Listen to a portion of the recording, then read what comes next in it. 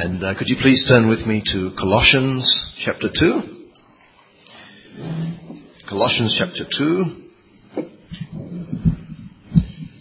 We're going to look particularly at verses 6 and 7, and we're going to go on to verse 18. Because we've been away from Colossians for 2 weeks, we read the passage just before that as well to give us a bit of context, remind us where we're up to. And now we're going to do verses 6 and 7 and then down to verse 18.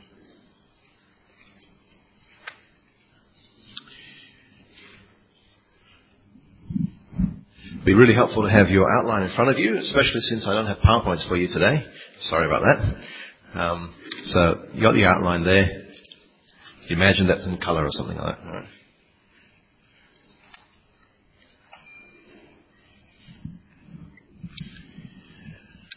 And as we begin, I'll lead us in prayer. Heavenly Father, we thank you for the wonderful hope that you've given us in the Lord Jesus. We thank you for the certainty of eternity in praise around your throne.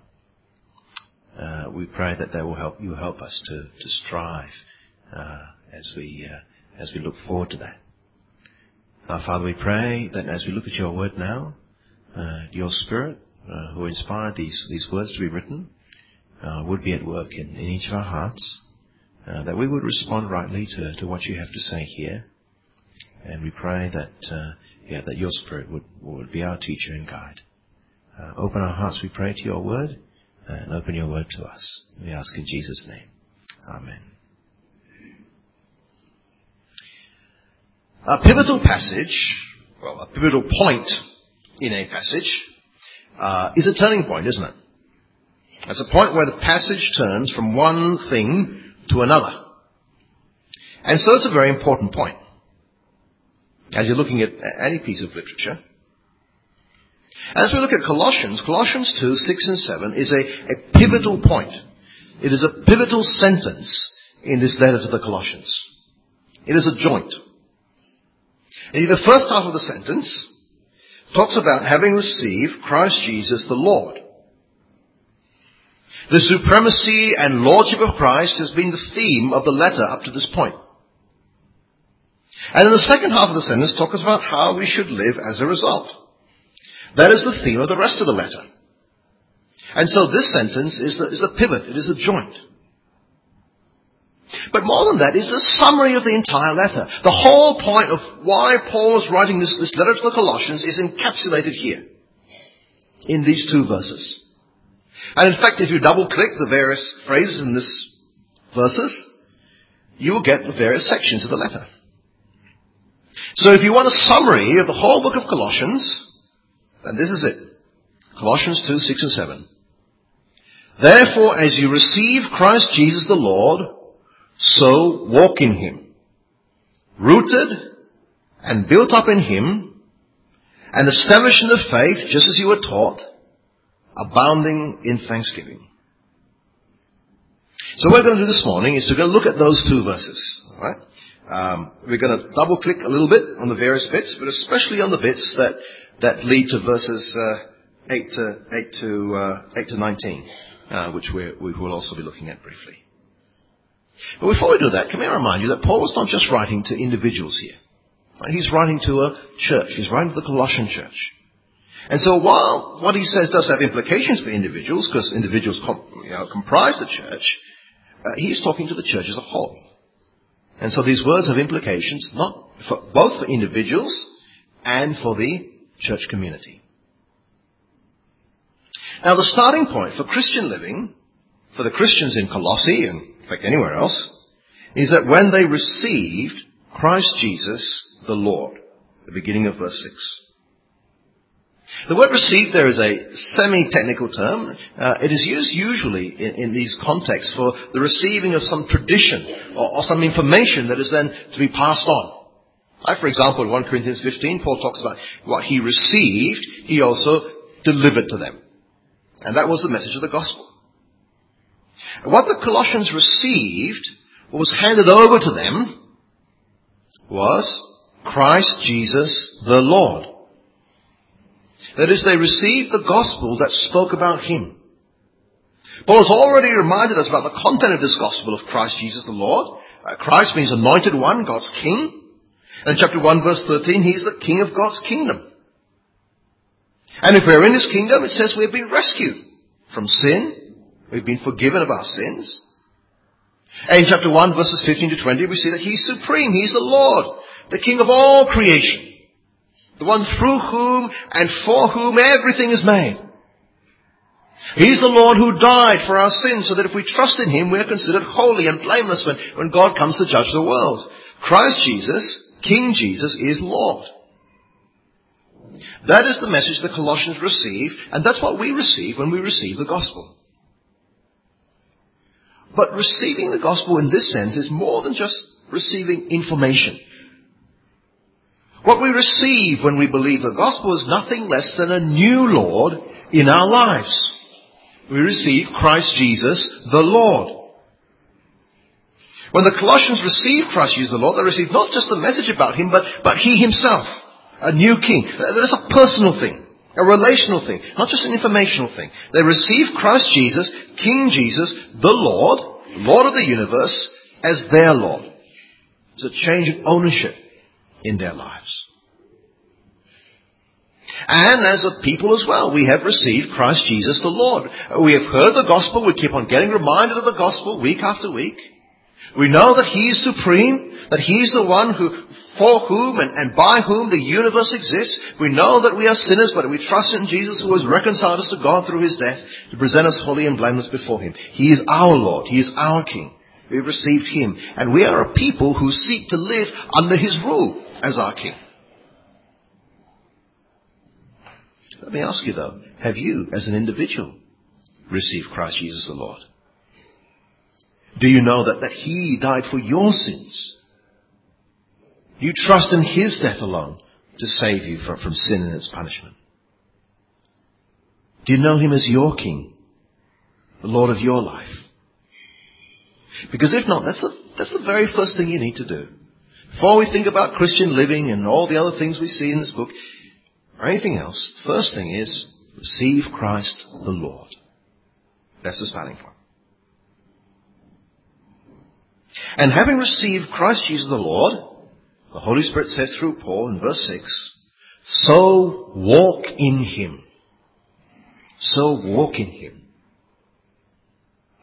Walk is a lifestyle thing. It's taking steps day by day in the right way, in the right direction.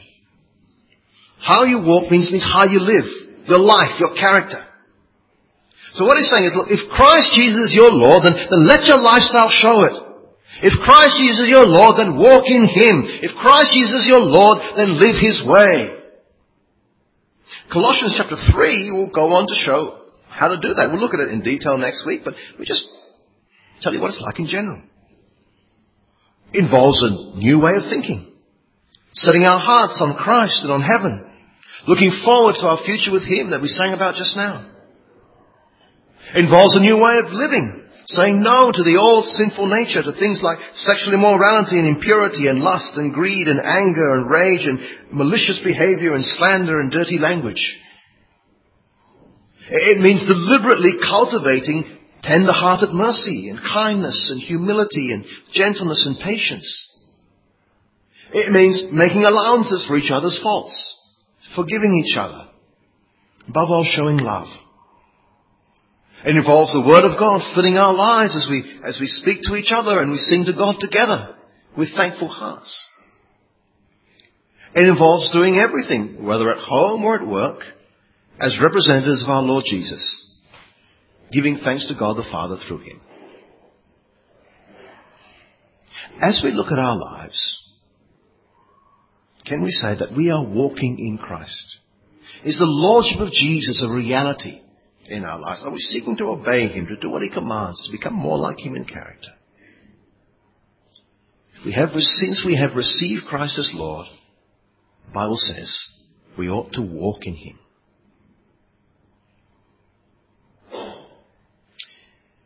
Now there are 4 things in verse 7 that are linked to the Christian walk. Have a look at it with me. It talks about being rooted, or actually the tense is having been rooted, built up, or really being built up, established, being established in the faith, and abounding in thanksgiving. Having been rooted, being built up, being established, abounding in thanksgiving. And let's look at them, each of them in turn. First thing it's talking about is being rooted in Christ. Now the tense there is actually something that's already been completed. Right? It's having been rooted. Paul's telling the Colossian Christians that they have been rooted in Christ. That is why they can now walk in Him. Now, you might have noticed there's a bit of a mix of metaphors. Right? We're not supposed to think about walking and being rooted at the same time. Right? Because that doesn't work, does it? But think what it means to be rooted. Right? A tree with deep roots doesn't easily fall over.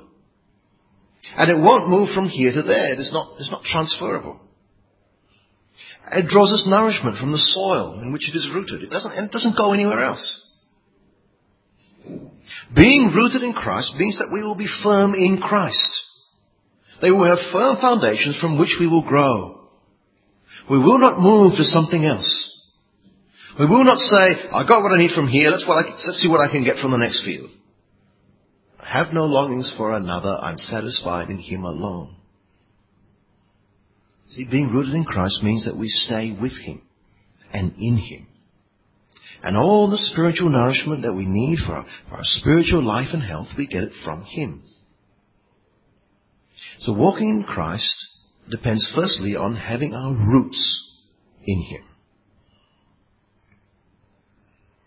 The second thing in verse 7 is being built up. Being built up. So walking in Christ involves being built up in Him. The picture is that of a house being built. Right, which is often a picture the Bible uses of a church. Remember, Paul's not just talking about individuals, talking to the church, and like the Colossians, we too are being built up. We are growing together to maturity in Christ.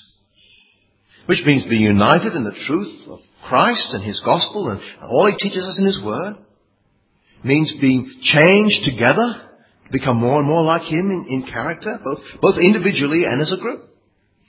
We are being built up in Christ. We are to grow in Him. But friends, note that our growth, our increase, our development is again to be in Christ. What we have been rooted in is what we are to grow in. To be built in Him, not anything else. We should never grow away from Him. That is not true spiritual growth, that is spiritual danger. Because sometimes people think, well, we start off in Christ, and after that we need to go on to something else. We need new spiritual techniques, new gurus, new experiences, new insights, if we're going to be really spiritual. Friends, that is a terrible mistake. We have been rooted in Christ, and we are to keep on being built in Him. Verses 8 to 12, in fact verses 8 to 19 of chapter 2 show us that. In a sense, that they show us what Paul is attacking when he's reminding us of these things. See, in verse 8 he says, see to it that no one takes you captive, no one takes you away by philosophy and empty deceit, according to human tradition, according to the elemental spirits of the world, and not according to Christ. Don't let anyone take you off in a different direction. Now, how would people take the Colossians captive by philosophy and deceit and human tradition and spiritual stuff from element? See, they will try and get things into the church that come from these areas. They will say, look, Christ is supreme. Yeah, we know that, but we also need a supplement. Having Christ as your Lord, that is essential, but we agree. But to be really spiritual, you need this other stuff as well. And so people were talking to them in Colossae about something called fullness. Knowing Christ was not enough, they said, you need something else to make you full. This is what we offer you. Paul says no. All God's fullness is found in Christ. If you have Christ, you have fullness. Verses 9 to 10. For in Him the whole fullness of deity dwells bodily, and you have been filled in Him, who is the head of all rule and authority. Or people are talking about circumcision. Christ is not enough. You need this rite of circumcision. And Paul says no. True circumcision, the thing that circumcision is pointing to, is occurred at the cross where Christ died. It wasn't just his foreskin which was cut off, his whole body. And if you're in Christ, you're united with Him in His death and in His resurrection. And the true circumcision is yours already if you are in Christ. Chapter 2, verse 11. In Him also you were circumcised with a circumcision made without hands, by the putting off the body of the flesh, by the circumcision of Christ, having been buried with Him in baptism, in which you were also raised with Him through faith in the powerful working of God, who raised Him from the dead. And you who were dead in the trespasses and the uncircumcision of your flesh, God made alive together with Him. Or, they were talking about rulers, authorities, spiritual beings, and spiritual forces that you've got to deal with. Paul says no. Christ conquered them all on the cross. By dealing with our sins, He took away the hold they have on us. We don't need to worry about them anymore. Verses 13, again, from verse 13 onwards. God made us alive together with Him, having having forgiven us all our trespasses by cancelling the record of debt that stood against us with its legal demands. This He set aside, nailing it to the cross. He disarmed the rulers and authorities and put them to open shame by triumphing over them in Him. Or people are talking about having to keep special days, special seasons, and special rules about what you can or you can't eat, what you can and you can't touch, so you're really spiritual. Paul says, no, that's all covenant stuff. It's all been fulfilled in Christ. Verse 16. Therefore let no one pass judgment on you in questions of food and drink, with regard to a festival or a new moon or a Sabbath. These are shadows of things to come. The substance belongs to Christ. Or people are talking about asceticism. It's trying to show humility and piety by self-denial.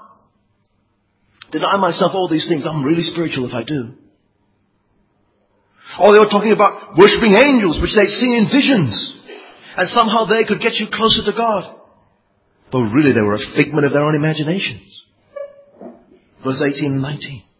Let no one disqualify you, insisting on asceticism and the worship of angels, going on in detail about visions, puffed up without reason by his sensuous mind, and not holding fast to the head, from whom the whole body, nourished and knit together through its joints and ligaments, grows with the growth that is from God.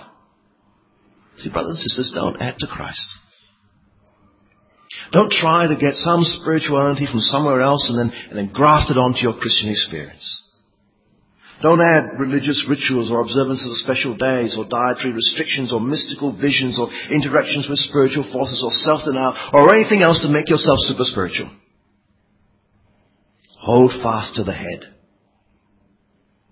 The growth that comes from God, verse 19, is a growth that comes from holding fast to Christ. We have been rooted in Christ. We need to be built up in Christ. Established in the faith. We are to grow, yes. Not to grow apart from Christ. Not to grow away from Christ. Not to grow in something else. But to grow to know Him better. To love Him more and more. To become more and more like Him in our character. To appreciate His grace more and more. To live more and more His way. To serve Him more and more. To trust Him more and more. That is what we are to grow in. We sometimes sing, knowing you, Jesus, knowing you, there is no greater thing. There isn't, brothers and sisters. That is the way of true spirituality. Having been rooted in Christ, having been firmly planted in Him, we are then to grow. We are to be built up in Him.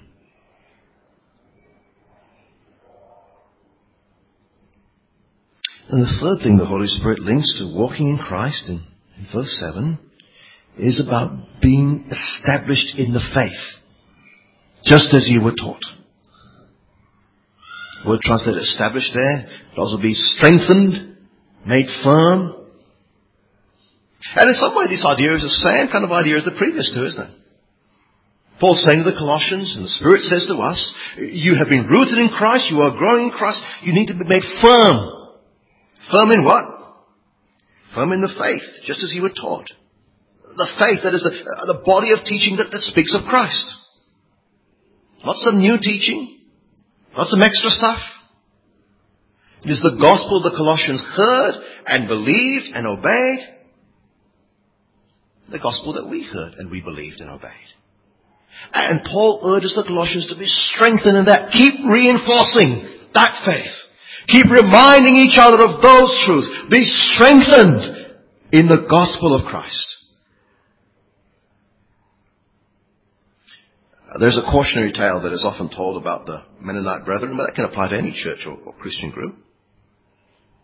You have one generation that believes the gospel, centers on Christ, is firm in the faith, keeps it central.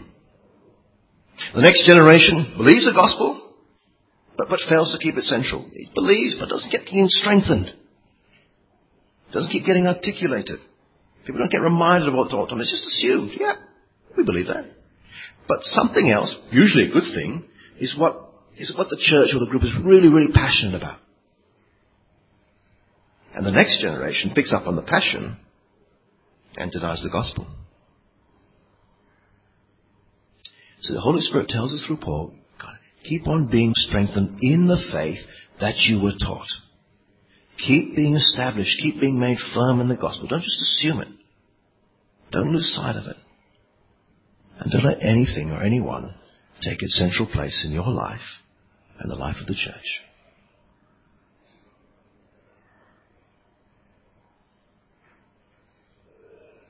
And the fourth and final item that's connected with verse 7, connected with walking in Christ, in verse 7, is abounding in thanksgiving. That is, having lots and lots and lots of thanksgiving. And brothers and sisters, we are to be a people who are thankful, and overwhelmingly so. Thankfulness is a mark of a true believer, I think. And is the antidote to the seeking of other experiences and spiritualities. Because if we're really thankful for what God has done for us in Jesus, then we won't go chasing after other things. And if we have received Christ as Lord, if we have been rooted in Christ, if we are being built up in Him, if we are being strengthened in the faith, then how can we be anything else other than thankful? Of course we are thankful for all that God has done for us and continues to do for us day by day. For whenever we thank God for something, we acknowledge that it comes from Him. Whether it's something we asked for or something He's given us without our asking. Someone once said, I feel sorry for atheists. They can see a beautiful sunset and have no one to thank for it. Friends, we have a God who gives us life and breath day by day. Supplies our needs day by day. He gives us food and shelter and everything good that we have. Who gives us friends and families. Who gives us relationships and enables us to experience them. Who gives us purpose and meaning and responsibility and privilege and sunshine and rain and each other. For love and support. We must always be thankful to Him for these things. But the biggest thing that God has done for us, the central focus of our thanksgiving and praise, is how He has rescued us in Jesus. And that is something we see over and over again in the Bible. Even in Colossians, just one description of it is in verse 13 and 14, which we raced across just now. We were, in verse 13, dead in our trespasses. But God made us alive together with Christ. There's something to be thankful for, isn't it? And He did that because, verse 14, He did that by cancelling the record of debt that stood against us with its legal demands. Record of debt is like a big IOU. We owe God big time for all the wrongs that we've done. We deserve His punishment forever. And God took that IOU, verse 14, He set it aside. Literally, He wiped it clean. He obliterated it. He erased it. And how did He do that? Again, verse 14, by nailing it to the cross. That is, when Jesus died on the cross for our sins, He paid the debt we owed. And the debt is wiped clean. Even the record of our sins was erased. We have been completely forgiven. And therefore all the forces of evil which accuse us of sin and use it against us, they are beaten, and God makes a mockery of them. Open shame, it says, triumphing over them on the cross. That is something to be thankful for, isn't it?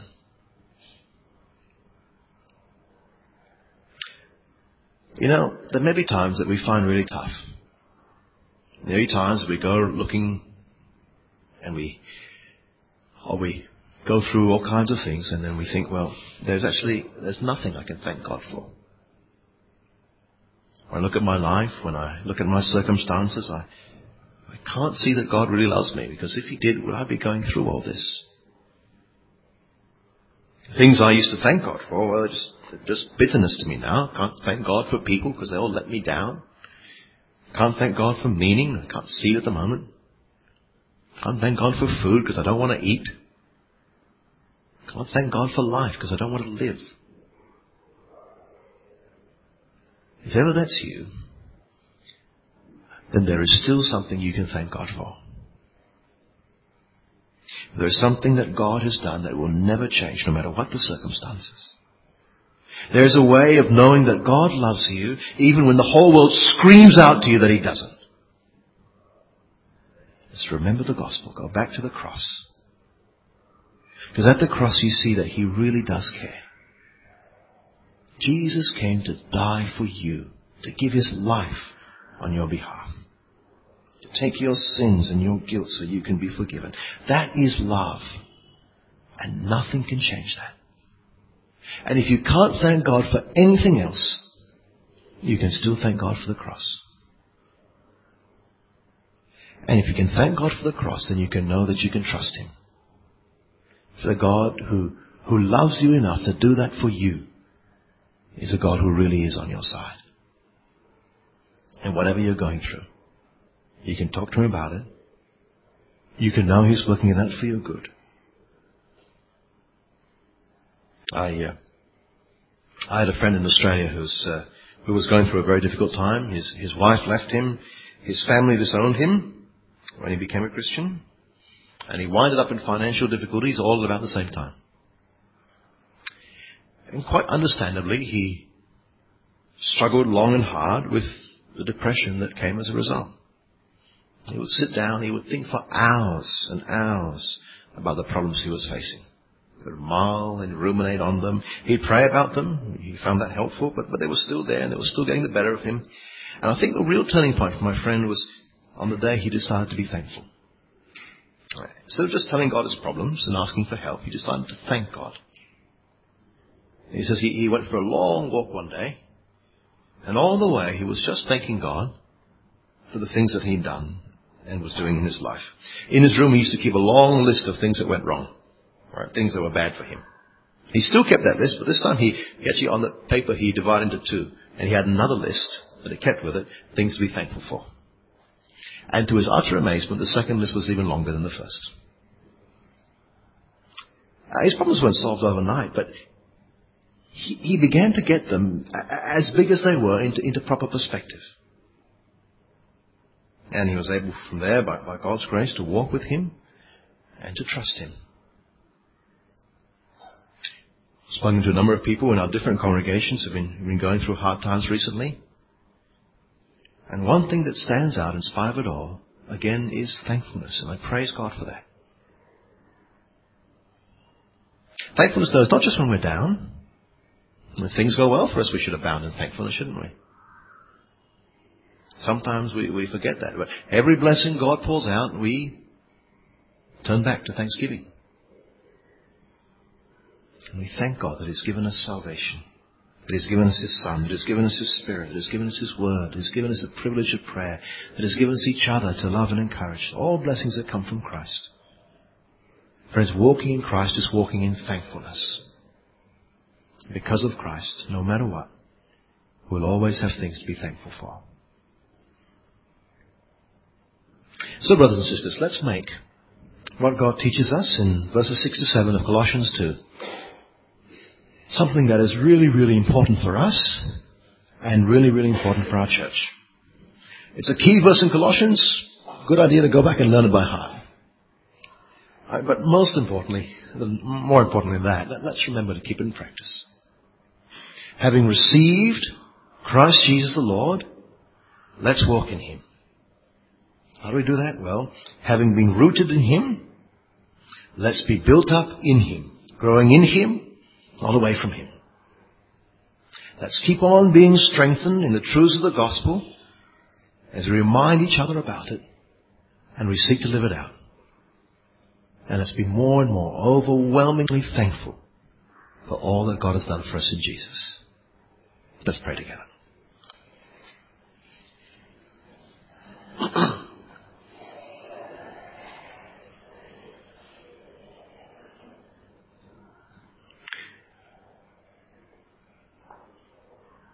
Our Heavenly Father, we thank you so much for what you have done for us in the Lord Jesus. We thank you that through Him we have forgiveness and eternal life. We thank you that because He died for us, our sins are forgiven and totally wiped clean. We thank you that He is our Lord. He is our King, and we are able to live under Him in His kingdom. Father, we pray that you help us to walk in Him, to live His way, to seek to order our lives according to His will, to become more and more like Him in our character. Thank you that we have been rooted in Him, that we have been established in trusting in Him and Him alone for our salvation. Help us never to walk away. Help us never to look at other things and think that somewhere or other they may be more attractive than the Lord Jesus.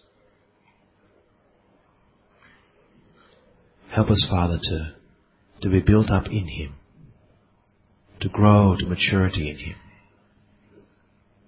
become more like Him, to love Him more, to trust Him more, to follow Him and serve Him better. Help us to keep on being established, keep on being strengthened and made firm in this faith. And Lord, may we be a people who are overwhelmingly thankful for what you have done for us in Jesus. Help us, Lord, we pray. In Jesus' name. Amen.